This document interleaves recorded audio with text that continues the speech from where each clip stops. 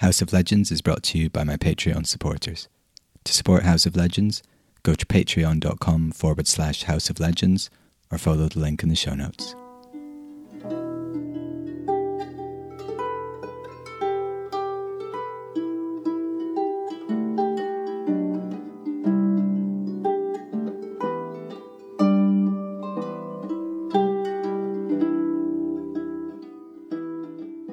Hello and welcome to the House of Legends, where you can hear world myths and legends told by a professional storyteller.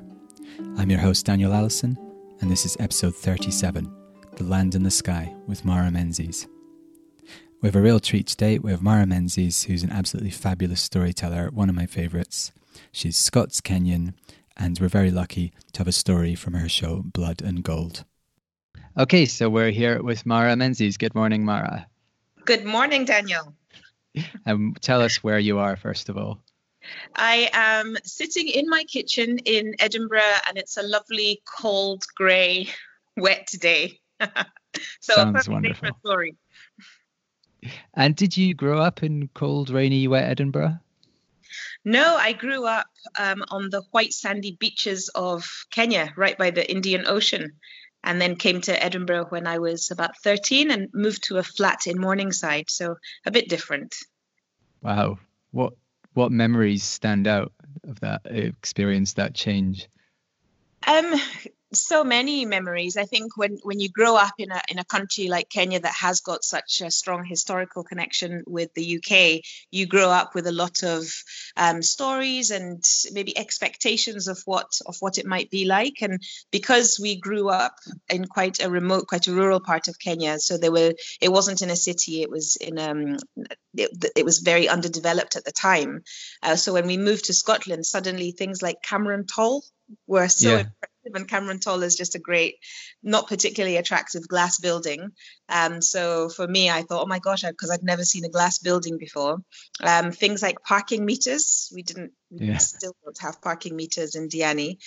So little things like that really affected me. And then also we had TV in the house for the first time, and my parents had never accepted introducing a television to us. So we would, when we were kids, we would go and visit the local hotel and have TV for an hour on a Wednesday evening. So that was my TV watching as a child. So suddenly we had Home and Away and Neighbours. Wow, the dream.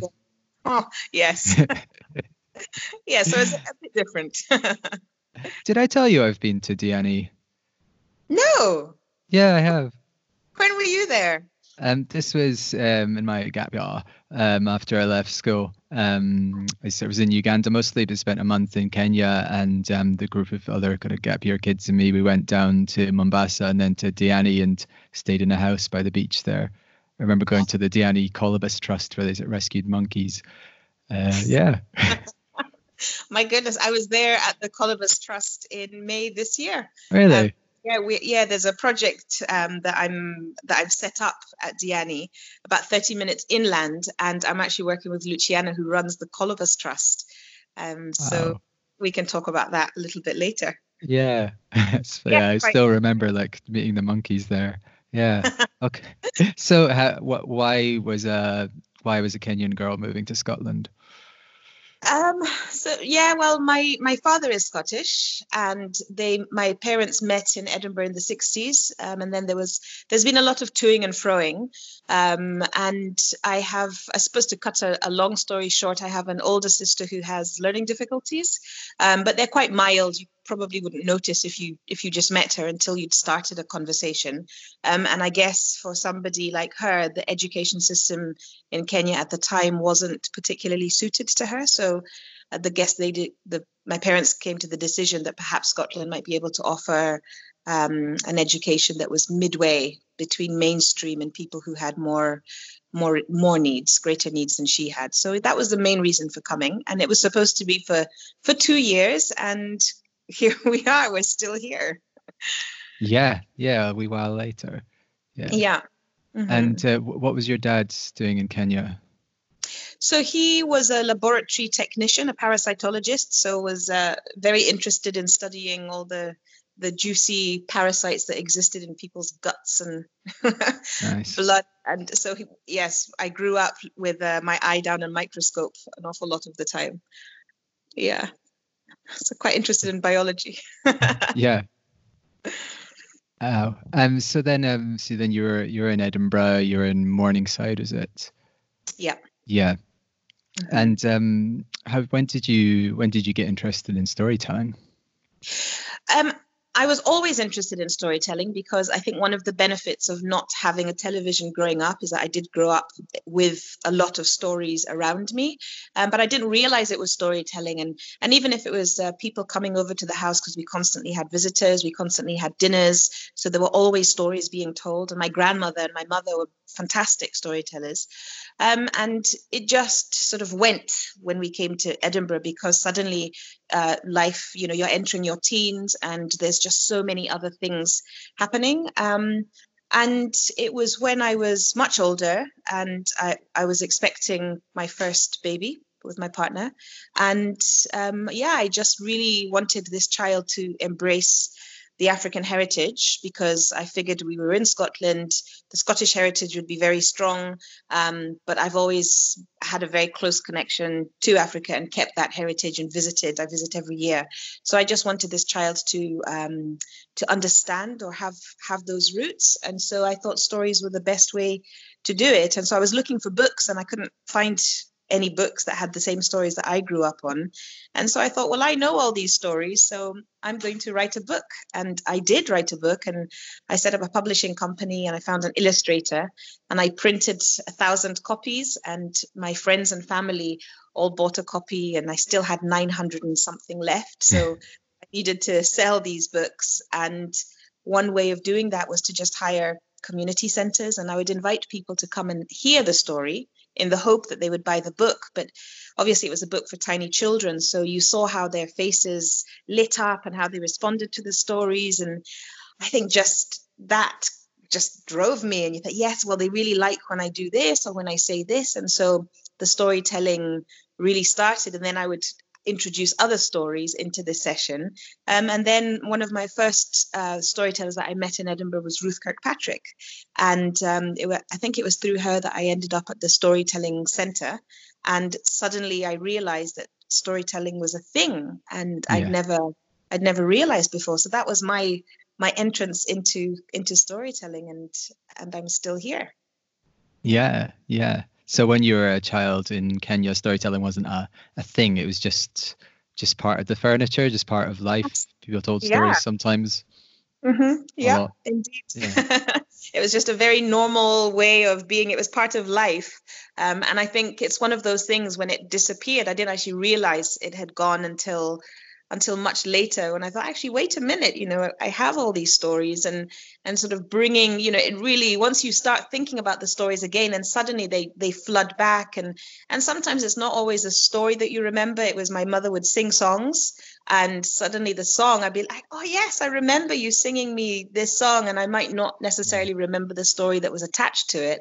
But yeah, we'd be singing along, and often it wasn't even in Swahili, it was Luya, which is her sort of tribal language, and I don't speak Luya, I speak Swahili, but I would sing these Luya words and mix up a whole lot of language, and yeah, so wonderful. But so yeah, I was that was my storytelling. Yeah. Yeah. And so you speak Swahili. Do you find the stories come out differently, or are they different things when you tell them in that different language? Absolutely. I think even when you just speak in another language, then the way it's spoken and the way it sounds is going to be different. So certainly when I find myself with other Kenyan people, even when I speak English, my accent changes to a more Kenyan accent of speaking English. Right. But Swahili in its nature is a very expressive language. So there's plenty of sounds that don't mean anything, but mean everything at the same time. So there's plenty of ee, and the kissing of the teeth, and a lot of the way the words are used is it's very descriptive, and the wind went hui and the wind went hua. So when you're telling a story in Swahili, you make more use of the sounds. sounds of nature, the sounds of the bird, which when I use the sound of the bird when I'm telling stories, even in English, everyone they love the sound of the bird. And I'll try and do it now. It's Yeah, go on.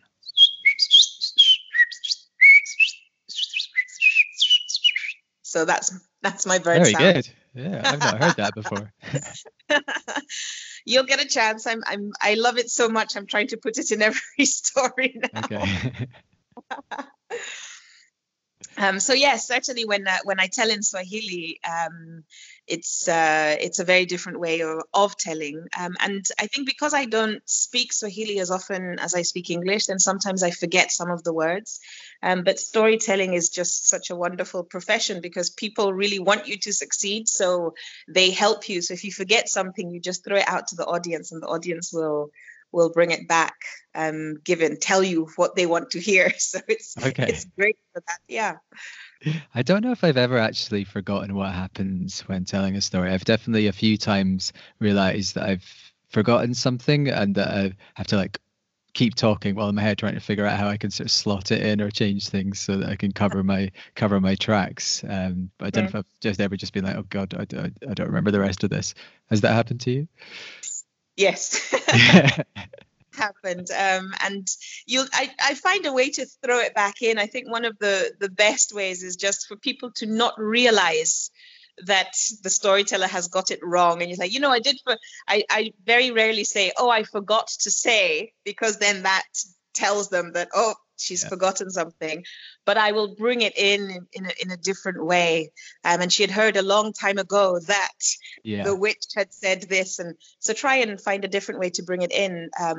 I think the worst experience that I had, it wasn't the worst, just a difficult one, was I went to Cuba for the storytelling festival in Havana. And I don't speak Spanish, but I was determined to tell a story in Spanish. So I did the Google Translate. And then I had a wonderful Cuban translator, and she went through it with me and just made it right for the Latin American Spanish, for the Cuban Spanish. And then I practiced and memorized. I never memorized a story, but I had to memorize this one because I didn't speak the language. And then I told it, and it was a 5-minute story, so it wasn't long. And then I forgot one word. And because I didn't have the language to reach in and fix it or take it in another direction, I needed to remember this word. And of course, the audience now have realized that, oh, Mara has forgotten. So they're trying to help, and they're throwing all these words at me, but none of them were the words that I was familiar with. And it was one of those things that the problem with memorizing is that if you forget a bit, then it's very difficult to follow the flow or just kind of take it in another rhythm. So I needed that one word, and finally I remembered it, so the story was able to continue. But yes, no, I love that we don't have to memorize our stories. It's great.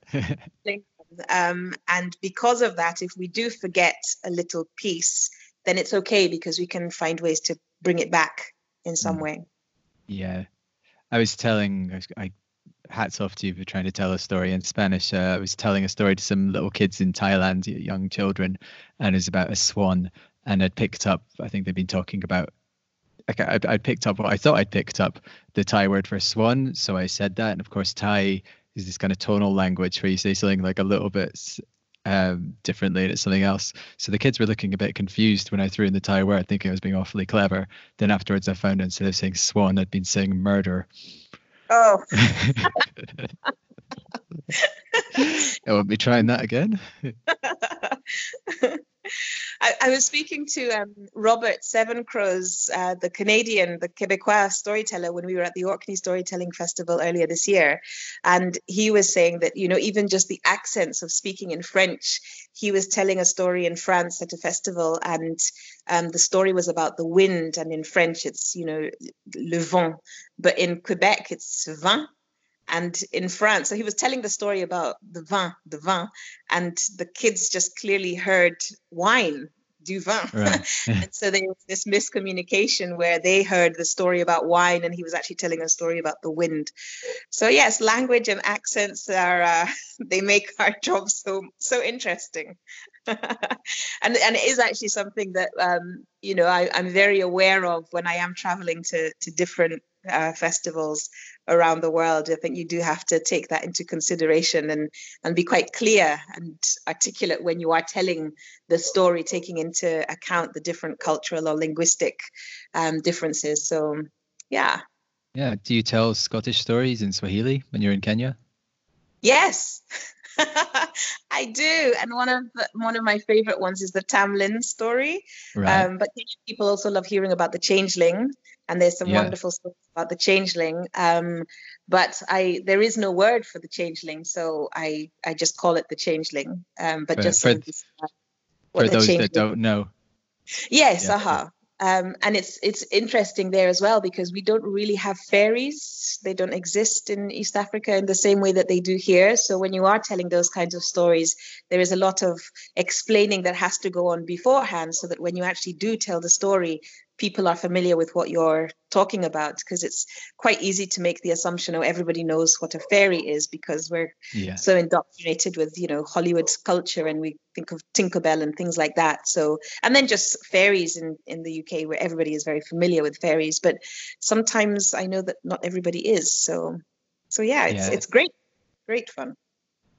And for listeners who don't know what changeling is, it's when the fairies take away your baby, usually when you leave it outside unattended, and they put one of their own babies in its place. So you'll come back, leave your lovely baby, go away, come back, and you've got this little usually hideous, screaming, nightmarish thing that goes and makes your life a nightmare, and then you have to try and swap them back. I should do one of these stories on House of Legends. That's a good idea. Yeah, they're wonderful stories. Yeah, but the ways of getting your child back are never the most pleasant. No.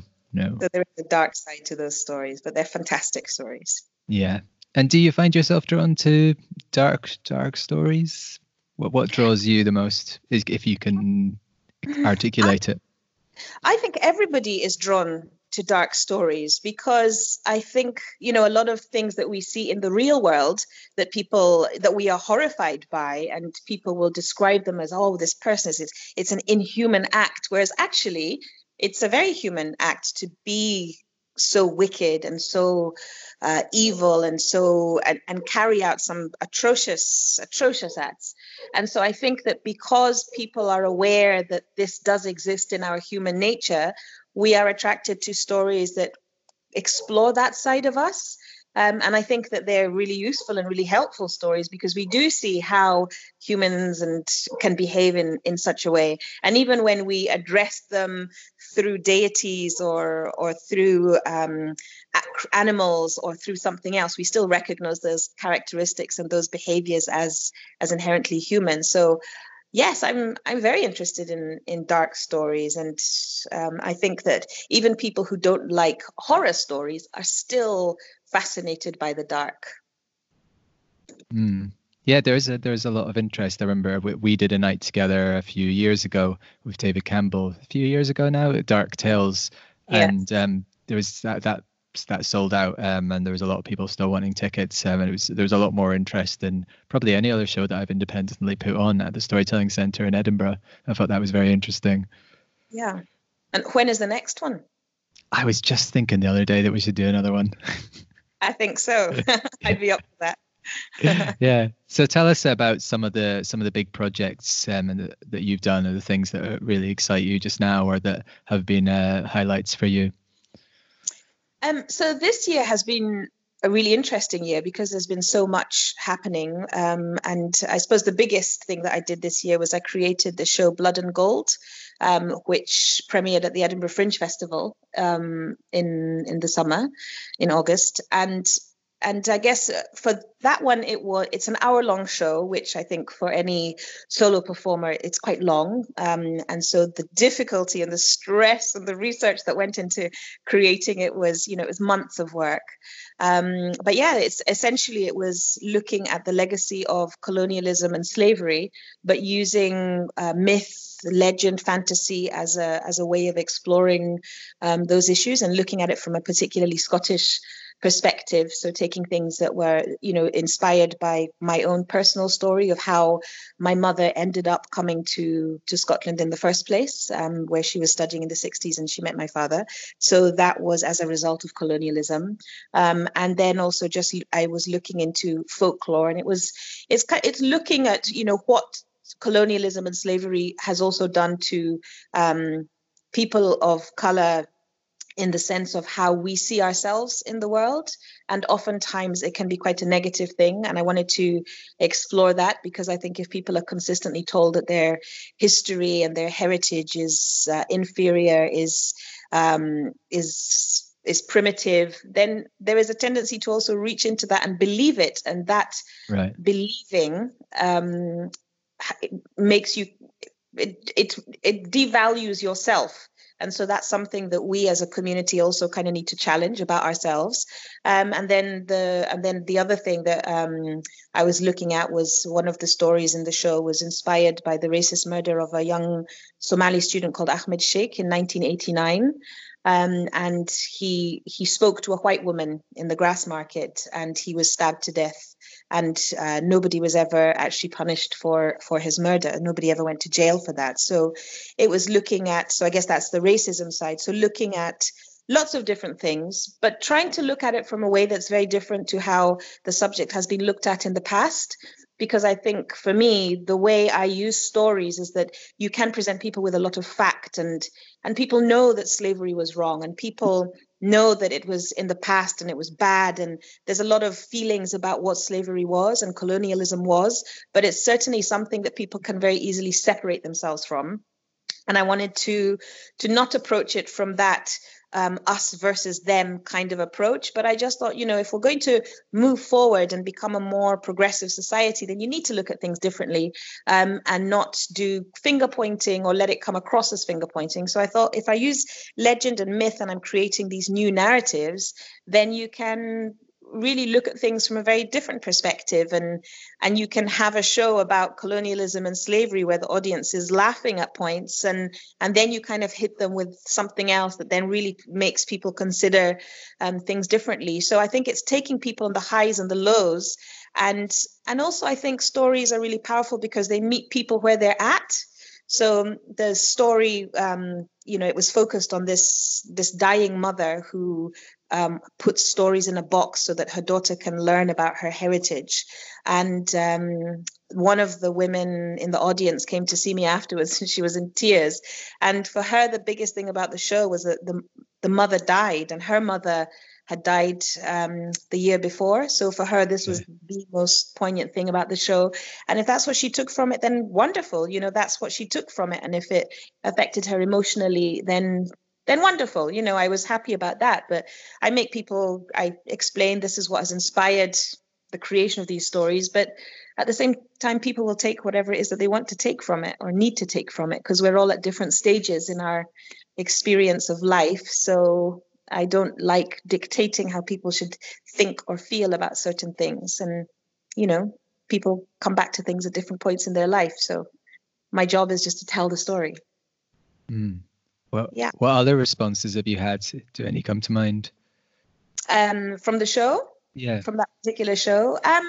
People, I think people have seen the show in lots of different ways. So, for example, there is, in fact, maybe in the story I will tell, there is a section where this young man is climbing this rope, and the rope leads to the land in the sky. And the inspiration for that was looking at the issues of immigration, because some of us in the world, like if you've got a British passport, you can travel freely anywhere in the world. But for people who come from certain countries, it's extremely difficult for them to have the same experiences and opportunities of traveling. So for me, the land in the sky was looking at the obstacles to traveling. And this young man has to climb the ladder, climb this rope, and the land in the sky does not accept people easily, and so sends all of these obstacles. And for a lot of people who had been through the process of applying for visas and finding all this money and, applying for passports and dealing with the Home Office. For them, their experience of that part of the story was very different to people who might otherwise just see it as a rope that leads to the land in the sky. So it was multi-layered, and I think people took lots of different things from it. People from certain countries saw it, or certain cultural backgrounds took different things from it. But I think I had this central character called the Shadow Man, who basically speaks to us in lots of different ways. And I think that character is felt by people regardless of age, gender, cultural background, nationality, whatever. This character sort of speaks to people in lots of different ways, and that's universal. And I think with stories, one of the powerful things about stories is that we always have that thing that regardless of where we come from or who we are as people, we do have this thing that we recognize, and that's kind of our core, is part of who we are as people. So yeah, it was interesting to create the show and to create it with a diverse audience in mind, which we did. We got quite a diverse audience, so I was very happy about that. And I'll be telling stories all around the world now. So yeah. Yeah, actually, you told it at the Edinburgh Fringe, so that's the biggest arts festival in the world. To people coming from all over the world, you'll have had very diverse audiences, and then you're going to be taking it to various other places.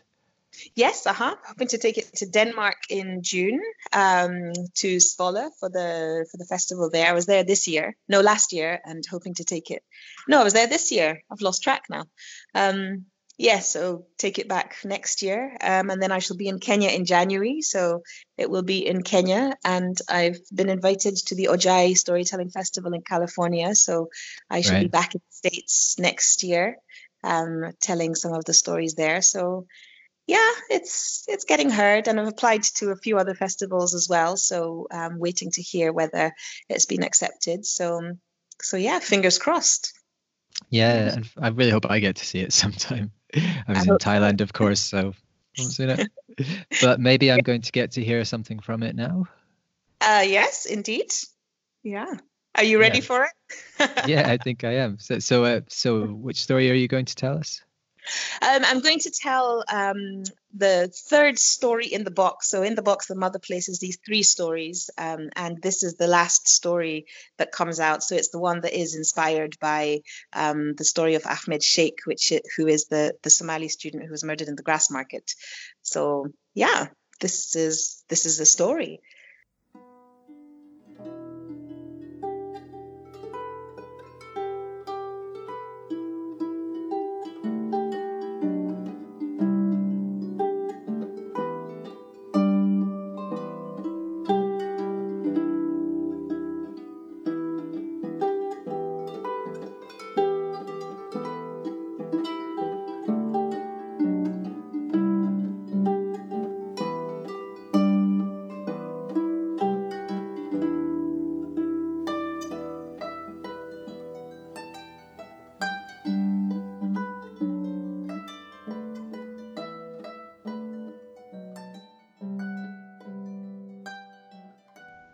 There was once a wife and her husband, and they lived in a land where the sand shimmered like a sheen of gossamer. It was a beautiful place, and the sun rose every single day without fail. And from a distance, this place truly looked like it was heaven on earth. But there was a poison in this land, a poison that affected the rulers, and it was so vicious, so insidious, that the people did not realize they were affected until they were stripped of their humanity, their compassion, and they were encased in a cold, hard shell. But the wife and husband had a son.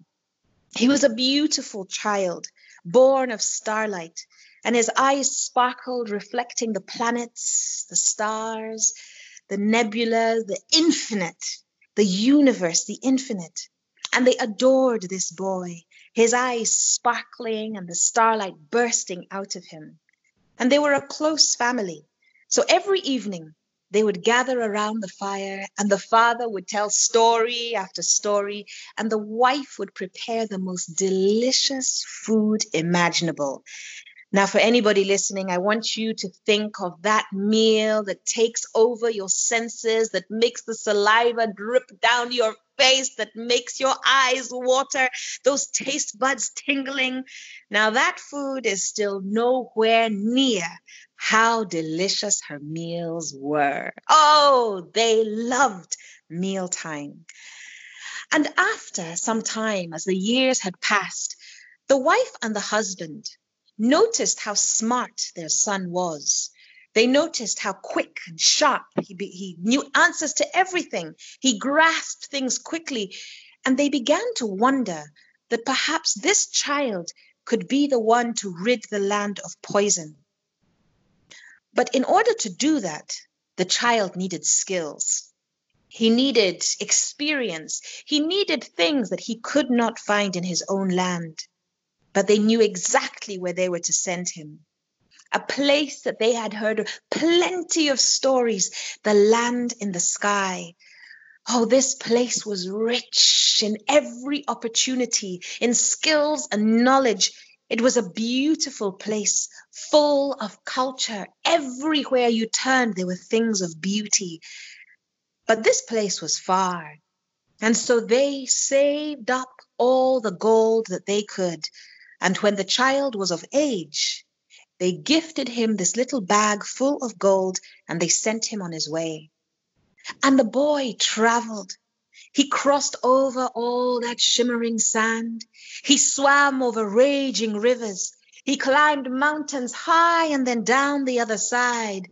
Hebuni and then he saw me, Hebuni and then he saw me, Hebuni and then he saw me, Hebuni and then he saw me. I'm going to go and learn, he sang to himself. He walked and walked for days, for weeks, until one day, out on the horizon, he saw a rope descending from the sky, and he knew that he had arrived. He headed for that rope. He gripped hold of it and he started to climb. Pakatang, pakatang, pakatang. Pakatang, pakatang, pakatang. Pakatang, pakatang, pakatang.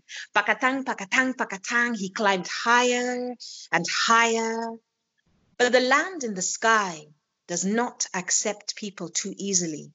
And when they saw this young man approach, they sent wind and rain to knock him off the rope. But the young man, he clung on as tightly as he could. And when the wind and rain had finally eased, he continued to climb. Pakatang, pakatang, pakatang. Pakatang, pakatang, pakatang. Pakatang, pakatang, pakatang. Pakatang, pakatang, pakatang. But the land in the sky does not accept people too easily. And when they saw the young man approach, they took oil and poured it down that rope. He began to slip and slide, and he gripped on with his teeth and his fingernails. And when the sun finally came out and dried up that oil, he continued to climb higher and higher. But they sent hornets that stung his body. His fingers swelled up. He cried out with pain, but he continued to climb. And just as he was nearing the entrance to the land in the sky, they set fire to that rope. And when he saw it beginning to burn, he reached into his pocket. He pulled out the pouch of gold. And when they saw it gleam and shine, their eyes widened. They reached down, they took that young man and they hauled him up and welcomed him in. And when he arrived, he saw what his parents had been talking about. Oh, it was beautiful. Everywhere was so rich, so wonderful, so full of culture and story. And he made friends, people from faraway lands like his own, and people who had only ever known the land in the sky. They saw the starlight bubble from out of him, and they loved him, and he loved them in return. It was a beautiful day, and the young man had just sent another message home on the wind, and he began to feel that warm, wonderful feeling that we all do when the sun warms our skin. And he and his friends decided that they should go out and celebrate. What a beautiful day, they said to each other. Look at the sun. See how it warms our bodies and touches and kisses our skin. And so that night, they got dressed up in their finest clothes and they hit the town. They went out and ate in the finest restaurants, licking and sucking the juices off their fingers. They drank their finest favorite tipples, and then they decided to go dancing. They found the bands, and the bands were playing their favorite tunes. The friends began to shake their shoulders and shimmy and twist, throwing their arms and legs, kicking about, shaking and twerking and enjoying themselves to the full. When suddenly, the young man with the sparkling eyes, he looked across, and there was the most beautiful woman he had ever seen. Her hair sparkled like the sun, and her smile was as wide as the world. He went over to her, and she saw the starlight bursting out of him, and soon the two of them were deep in conversation. But as they spoke, there was somebody who was watching. A young man with a furrowed brow sat holding a glass containing a golden liquid. He frowned at the young couple and watched. He was so busy staring at them that he did not see the cracks in the ground beginning to open. He did not see the shadow man slip out of those cracks, slither across the cobblestones, up the table leg, over the tabletop, and enter his drink. As he peered into his glass, the shadow man began to cast his spell. Look at them, all smiles and laughter. Look at them. You know what he's after. Violent, aggressive, no sense of shame, always in trouble, always to blame. I tell you, all the time, this beast, it wants to gorge, it wants to feast, it wants to take the good, the just, but you can stop him. Yes, you must. And the young man with the furrowed brow, emboldened by these words, he stepped forward. He did not see the starlight pouring out of the young man. In its place, he saw a towering beast, enormous thighs, thick chest, a head too big for its body, protruding eyes, a nose spread wide that flared at every opportunity, breathing smoke that reeked of every odious stench imaginable. A hideous beast that stomped and stamped aggressively, whose sole intention was to crush and destroy. Around him, the shadow man began to sharpen words and hand them over as weapons. And the young man with the furrowed brow, he took these weapons, aimed them at the beast, and flung them with all his might. And the young man with the sparkling eyes felt the weapons pierce his skin, and he whipped around to face his enemy.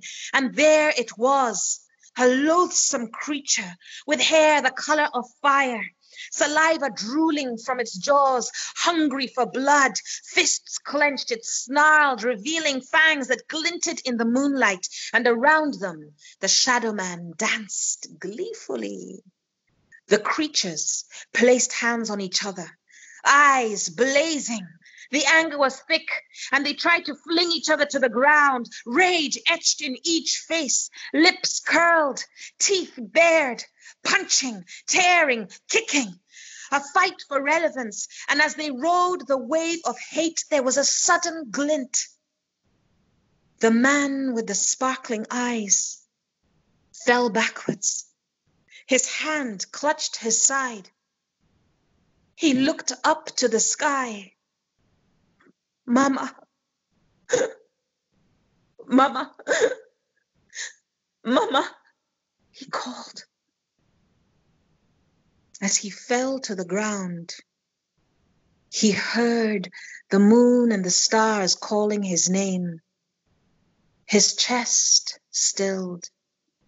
His arms fell to his side and his eyes closed. His body slowly began to fragment into 1,000 tiny shards of light, and they began to float sparkling and twinkling gently towards the moon. And far away in a land where the sand shimmered like a sheen of gossamer, there was a woman preparing a meal fit for royalty, when a strange message arrived on the wind, and as she looked up into the sky, she saw a bright new star.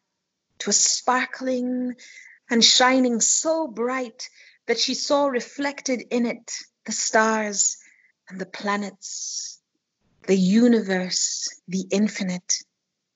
It reminded her of her son, how she missed him, how she longed to hold him, how she would place her arms around him and they would tell each other stories of their adventures.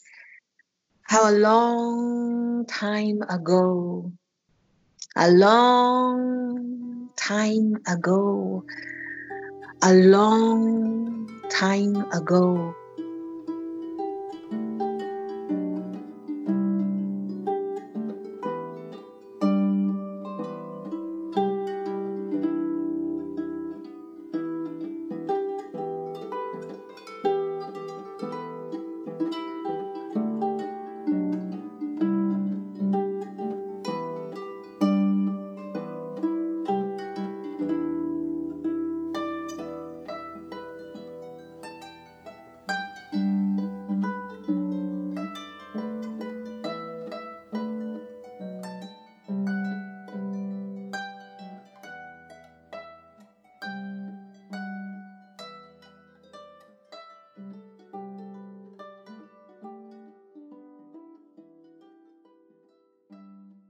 Thank you so much for sharing that, Mara. That was very powerful, and you told it beautifully. Thank you. Yeah, I suppose when I was putting it together, I just thought, if you're telling a story about these two people who, find themselves in a situation, then, I felt that by sort of turning them into monsters, then it kind of reflects how sometimes we do see each other in the world. So yeah, that was one of my many thinkings of how to create that story. Yeah, I think both being monsters, that's a really good way of approaching it. How did it feel for you to create that, to work on that? It was, I think, because it was inspired by this young man's actual experience. You kind of, whenever I create a story, I think there's a little bit of care or a lot of care that goes into the creation of it. But I think because he had gone through this particular awful,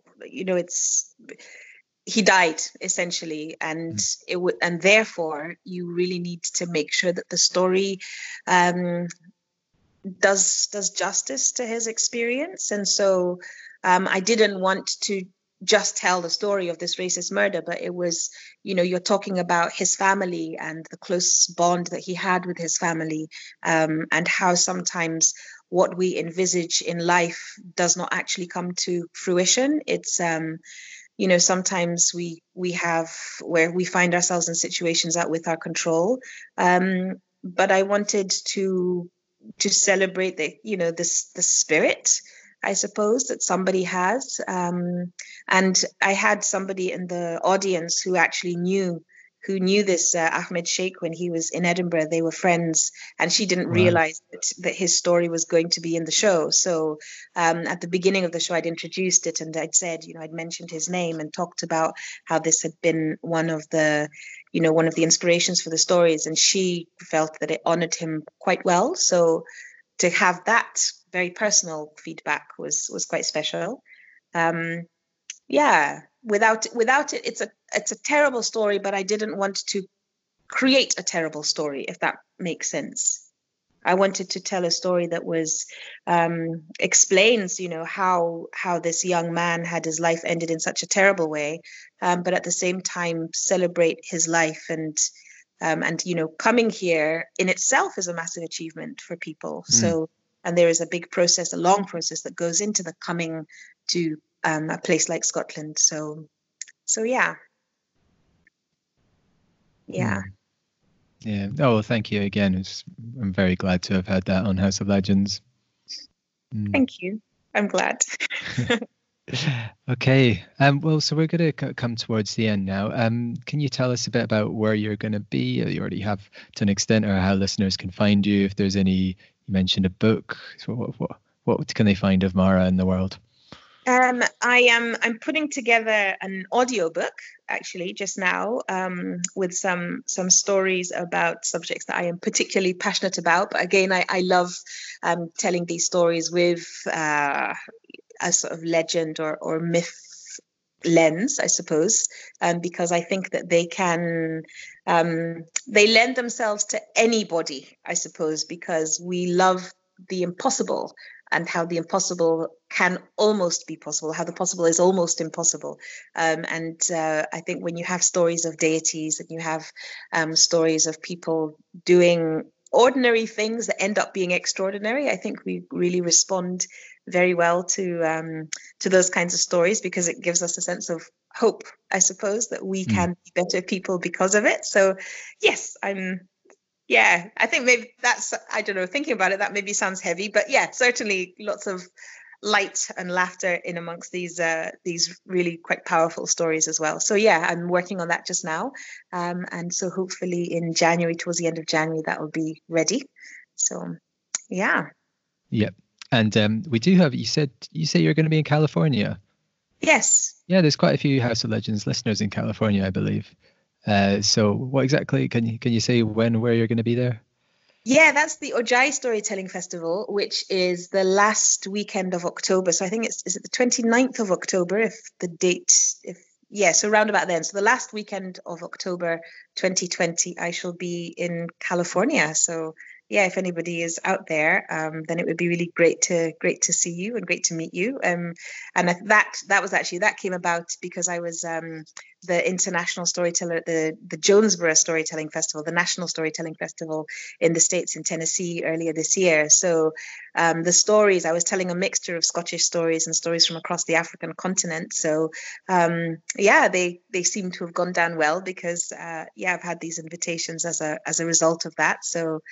So yes, I love the American audiences. Yeah. Yeah. Oh well, if you do go and see Mara, do go and say hello to her and say, "Oh, do you want House of Legends?" Yes. Yes, please do. And we'll say a little hello and then send it to you, Daniel. Yeah, do that. Yeah. Yeah. Okay. Great. So what was he going to say there? I can't remember. Okay, that's probably everything then. Well, thank you very much for taking the time to be on House of Legends, Mara. Okay, my pleasure. Thank you very much. Oh yeah, I was just gonna say that they can probably find you on Instagram, Facebook. Yes, Mara Storyteller is my handle, and marathestoryteller.com is my website. So I shall update any sort of performances or any things. I'm supposed to start a blog, so fingers crossed that actually happens. Yeah. Yeah. Okay. All right. Thanks, Mara. Bye. All right. Great.